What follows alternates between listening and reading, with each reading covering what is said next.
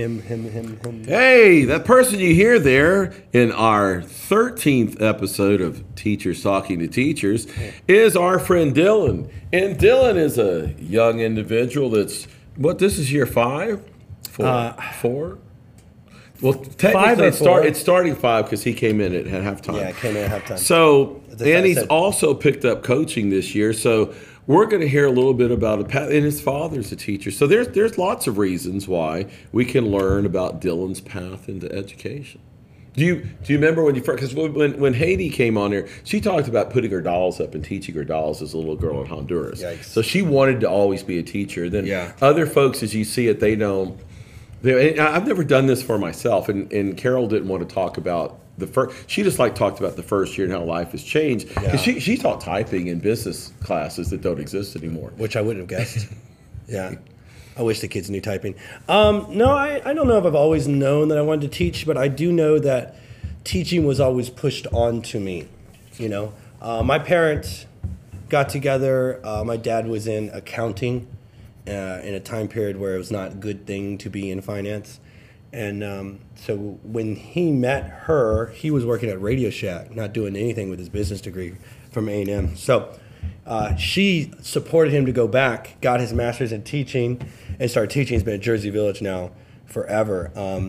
He's actually my adopted father. And so in a lot of ways, I kind of looked up to him as kind of like an example. And so I think I followed him in that footstep. But on top of it, I think my mom always knew, since I had ADHD, extremely hyper kid, not the best kid in the classroom, depending on the teacher. It's amazing how many people I talked to that were not good students. Yeah. Except my friend, if you listen to the one about Ryan being the TA for organic chemistry, he was just full on nerd. So that was. I mean, no offense, Ryan. It's pretty rare, Ryan. You're probably the exception there, because, like, if you've ever, but he wanted to be a professor. If you've ever taught teachers, it's like, oh, this is like my worst class. Yeah. You know, I can't focus on. But I think my mom always knew that I would be successful in the classroom because I'm energetic. You know, I don't really love authority watching over me. And in the classroom, you get a lot of freedom to express your ideas. History came because my dad was a history buff. So I think a lot of it had to do with me following his footsteps, but also my mom kind of guiding me. You know, I never really knew exactly what I wanted to do. But when I finally went to college, after taking a year off in high school, I did the whole rock band thing, and it didn't really go anywhere. And I worked installing fire alarm equipment. I knew I had to do something. Yeah, you knew that wasn't going to be. I knew that wasn't. Yeah, I wanted to take the blue collar shirt off, and I wanted to do something else with it. And you know, even now, I think that although I excel at teaching, I think I would excel at a couple things, and I want to try other things in my life. Teaching just works for me. You know, I wake up every day, and I'm excited to go to work and do what I have to do. And so I think I was lucky to fall into this, and I'll probably be teaching for a long time. But I also see myself taking a break before I, get burned out. Again, get burned out. Year 5 is that's that magic number, because when I was interviewing Angel talked about that, and it's interesting because he saw himself better of helping. He wants to go into like IT administration, so he wants to help do things of that nature instead of being in the classroom. He doesn't feel that he really bonds with the students that well. And if you don't, I wouldn't talk him into trying to stay if he didn't feel that's you need to be around the kids. Yeah, because it's so important to have that connection with the kids. I steal my energy from them. I'm not energetic. I steal theirs. They keep you young. Yeah. No, I 100% agree. I think my strength as a teacher is my relationship with the kids. You know, the fact that I'm able to relate to them, although I see that waning as my age increases. But I think that's honestly my strength. Yeah, when that happens, though, it's kind of fun because you try to go back and reference it for things. I learned it the first time when I talked about when I was teaching eco. I was talking about the energy crisis one we had in the 70s, where you had to wait in line, the even and odd number license plates and stuff like that, and because gas prices tripled. They don't understand. It went from 38 cents to right around $1. I mean, that was huge. That's gigantic. And they're like, that's only so. Then people didn't used to have to budget for their gas. No. You could leave your car running all day, and you only got like 8-9 miles to the gallon if you're lucky. But that was the beginning of starting to change that relationship with them. And then you did student teaching in middle school, so that time period, that gap between trying to teach them anything. I mean, these middle school students were born a year after the smartphone was in everybody's hand. So that's another that relatable thing becomes interesting too, because Yeah, I mean, I'm just on that cusp of that because I could tell the kids, yeah, I got a phone when I was in 7th grade, but those phones you couldn't text. You could go on the internet, but I wasn't sure what I was doing on the internet. So that's kind of, I don't know. I feel like as the years, like I said, go on, I'm getting further and further away from being able to relate to these kids. I mean, I used to like their music as soon as like 2 years ago. And now I just can't stand that crap that they listen to, and it makes me feel old when I see that. It's some of that when they mention artists, but if you play old stuff, see, I'm at that point now where and it's been a while. It's been like a decade where you can play stuff. Oh yeah, my mom listens to that or things like that. And some of the kids get into their parents' music.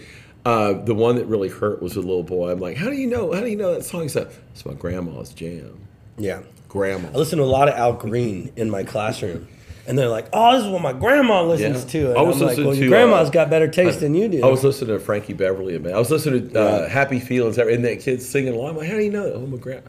So yeah, that gets to that age thing. But you're still a young whippersnapper. Well, yeah, I mean, like you I had haven't a hit the magic conversation. age yet. I had a conversation with a kid today, and they were talking about some of their favorite songs or bands, and it was the stuff I was listening to in middle school, like My Chemical Romance and Hoobastank and all this other crap that I do not listen to anymore. But I still am able to connect on those types of things. But I'm pretty sure if you mention those bands in a lot of classes, they'll be like, yeah, most kids have no idea what I'm talking about. I put on "Ain't No Mountain High,"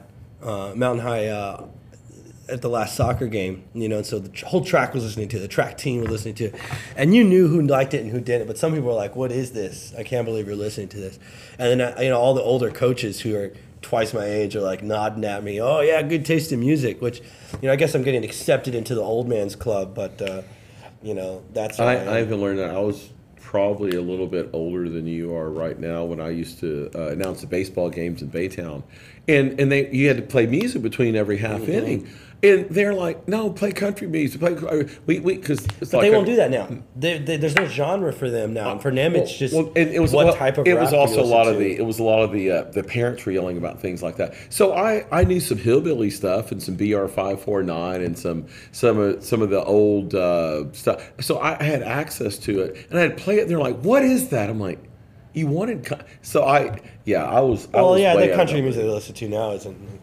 That's not even country music. It's not even country music anymore. I just feel like the kids continue it's so crazy these past 2 years how much the kids generationally have changed into what's important to them. What you got 9th to 10th grade, so you got 14, 15, I have them all over the place because I got geography, which because of our lovely legislators who have no idea what they're doing, almost cussed on you.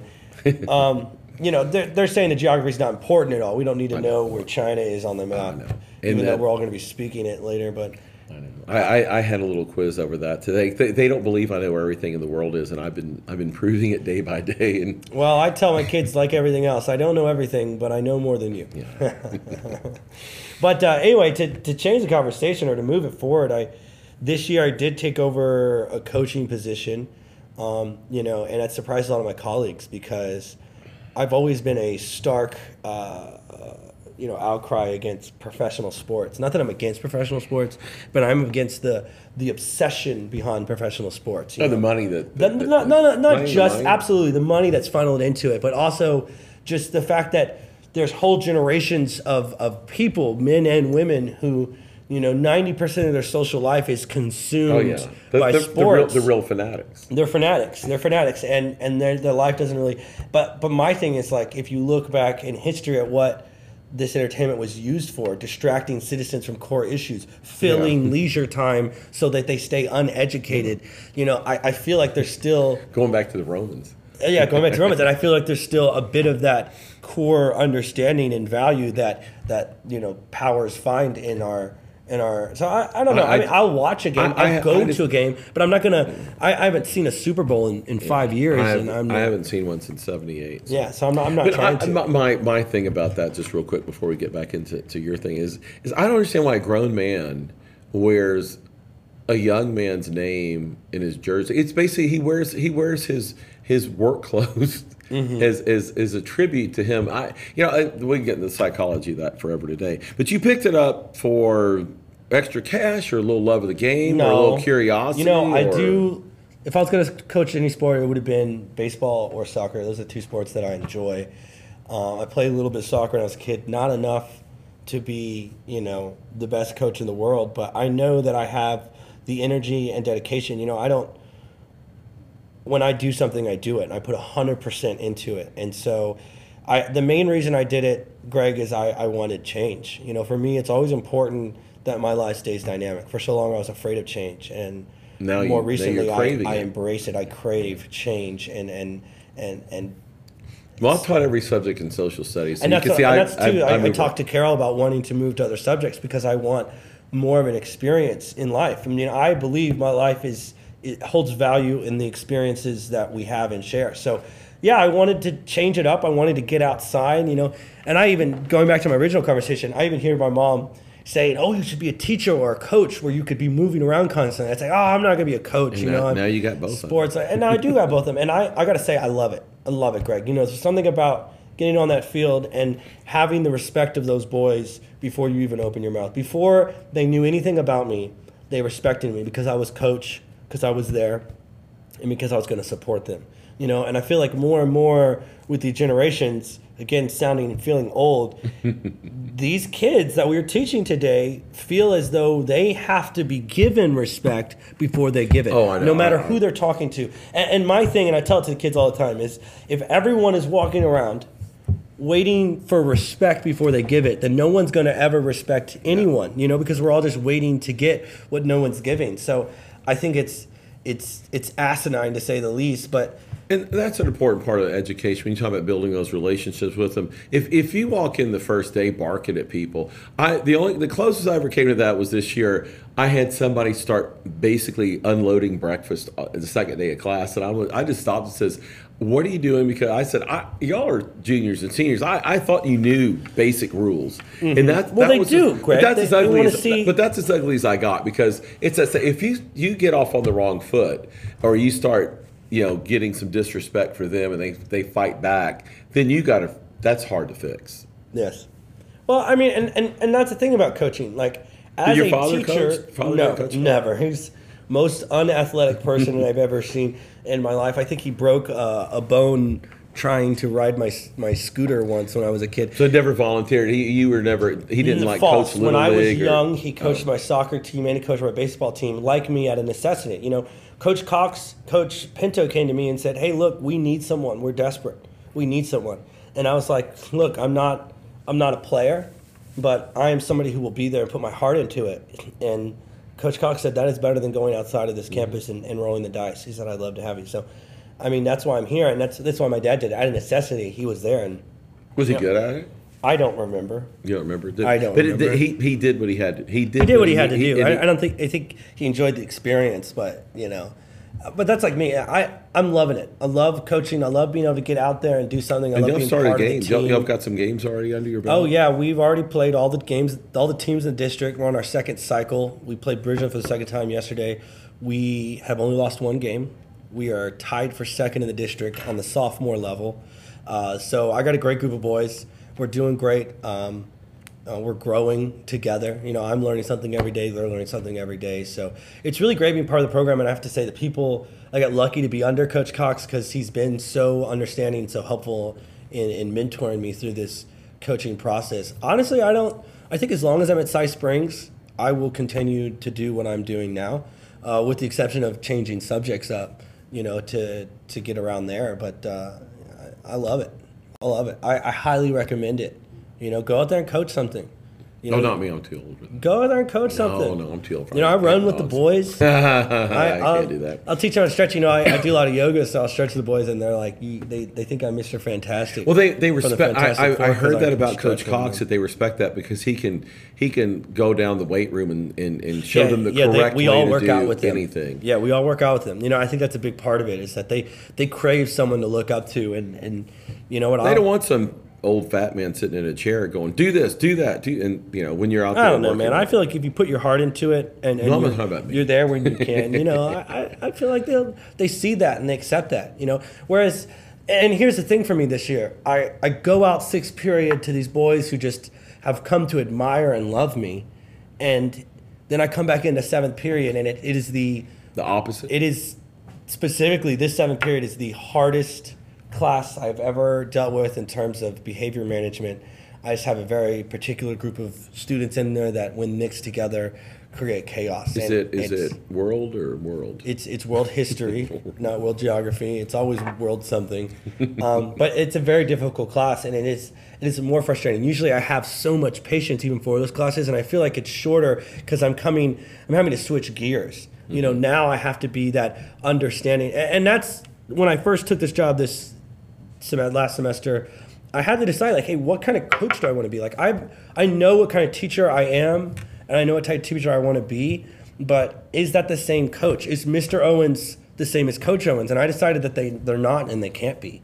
And when I put on that hat and I'm Coach Owens, I have to hold the boys to a standard. I used to teach. I tell the boys every day, I will not apologize for expecting excellence. I can't expect excellence in the classroom. I can strive for it, but I will not receive it. And that's just the way it is. Yeah, because going to take world history is not really a choice, and going to go play soccer for you becomes a choice. And that is the one thing I've noticed about that over the course of time is teaching electives? No, that's a whole different world, because people just show up. Well, yeah, the eeny, meeny, miny, mo, their electives. And and then some people get put in there. But when you watch somebody with the coaching relationship with the kids, they have chosen to do that, and they know the coach holds the strings to where if you're acting up, if you're mouthing off, if you're not part of the team, even if you're not gone, you might be benched for a while, pull you out of the game, get your head together,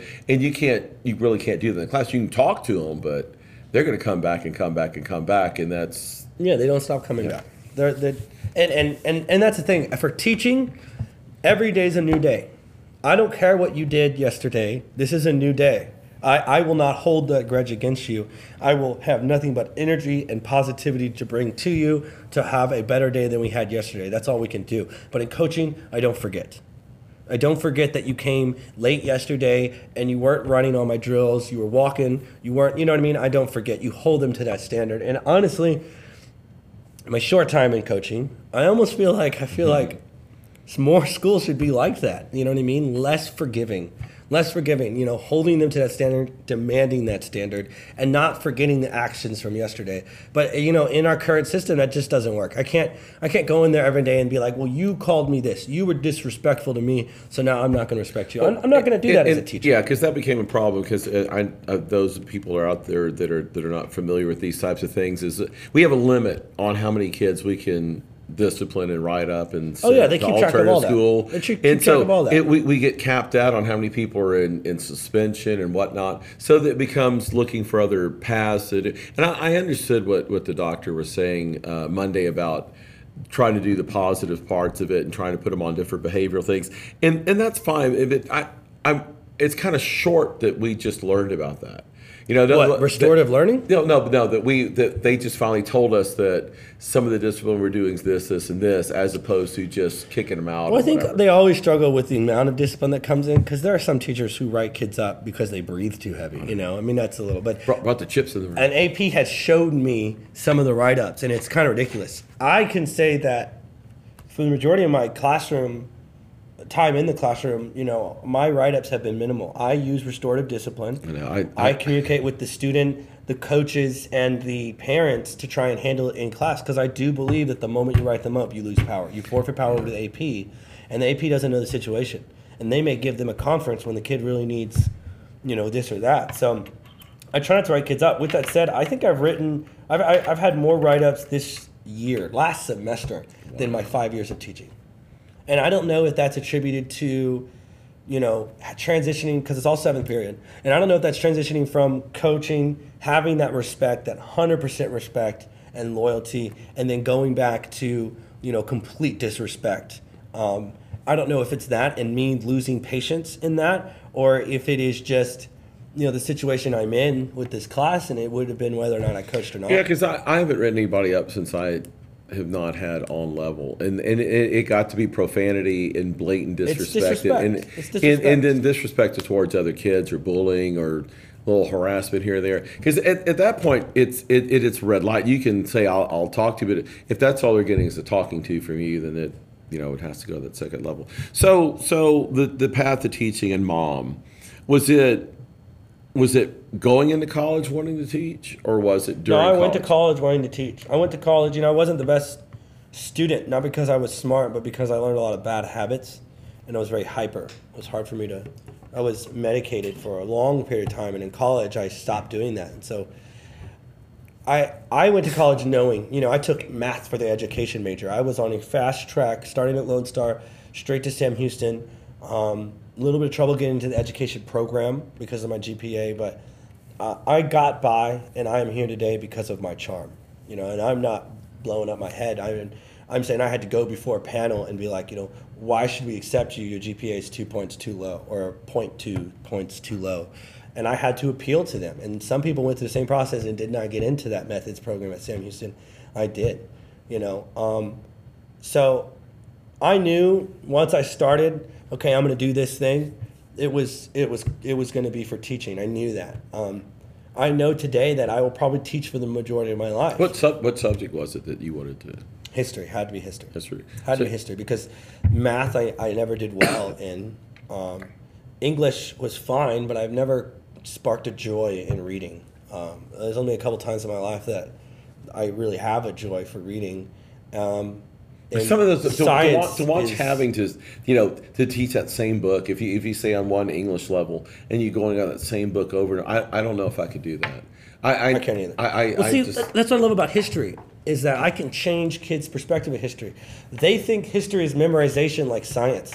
That's not true. History is interpretation. History is not absolute. History is written by the victor. Mm-hmm. And because of that, the history that I, in my scope and sequence, am supposed to put onto the kids is not a verbatim. It is an interpretation. It's like you go to an art gallery, you see something, we both see it, we both get something out of it.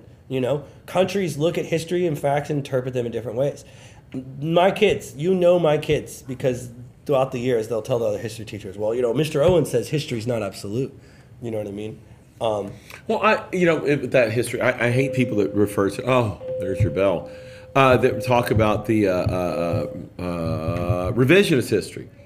And just because you find out something new doesn't make it revisionist history. You actually have some different facts that come into place. And people start talking to you about saying, oh, that's not the way it really was. And like you're changing the fact. No, you're not. You found new facts. I'm interpreting. And that's what you've got new stuff. It's the Alamo and the Texas Heroes and that kind of stuff. And I hate to rain on the little children's parade, but when you tell them certain stories about certain heroes that we have here in Texas, and they're like, oh, that's that. I'm like, but it's not the fairy tale that they want to tell the kids when they're young. I was having this conversation with this guy on Facebook who's posting about how America has forgotten about 9/11 because there is a Muslim congresswoman, and so we're all going to hell.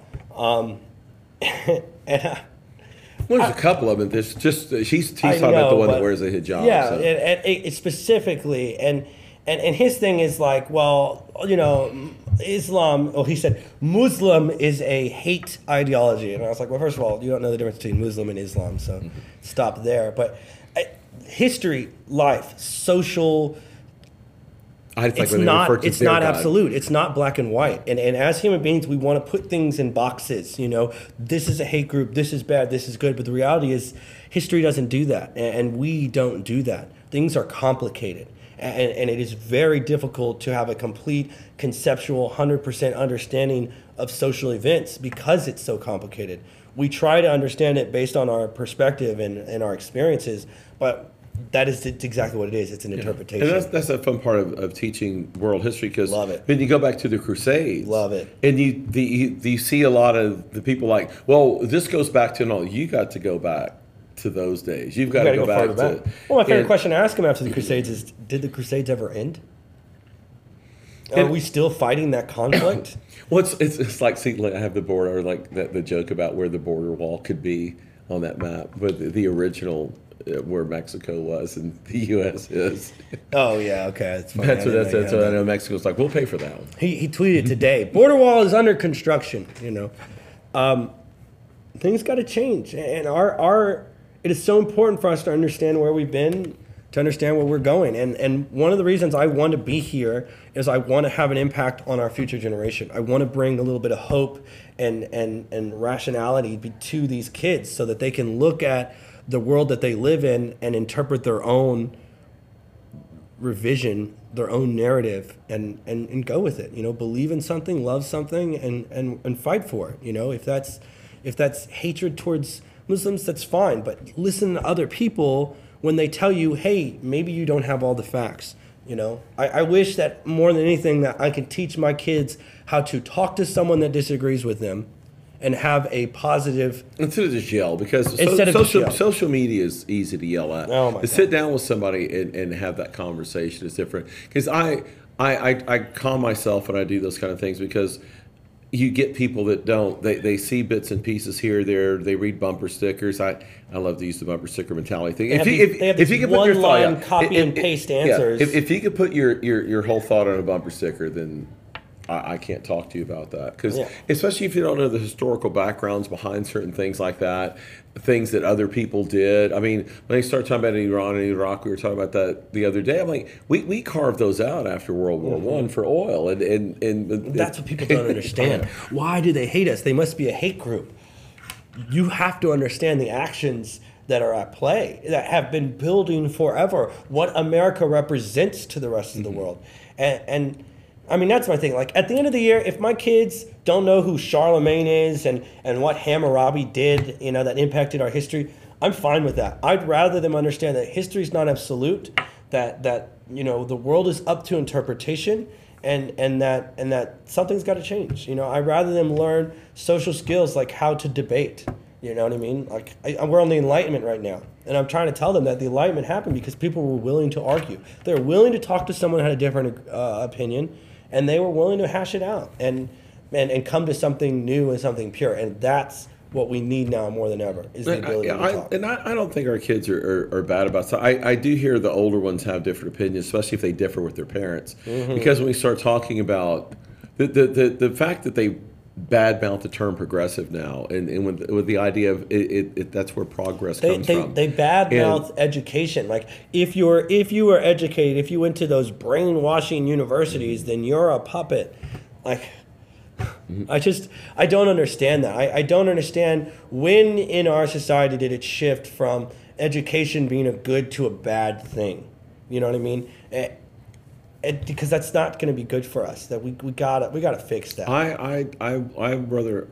like to listen to people that are smarter than me, that are more educated than I am, Always. because it's interesting. I mean, when I listen to Neil deGrasse Tyson talk about astrophysics and stuff, and as long as he dumbs it down to my level. Yeah. But I know he's smart about that. I know that he can look, and I know he can start putting sentences together that I don't even know what he's talking about in any way, shape, or form.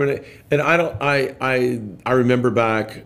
You might have been young, but I remember back when they were advertising for George W. Bush when he was first running. About, he's the kind of guy who I can sit down and have a beer with. He's a good old boy. He's like me, and I'm like, is that really what you want?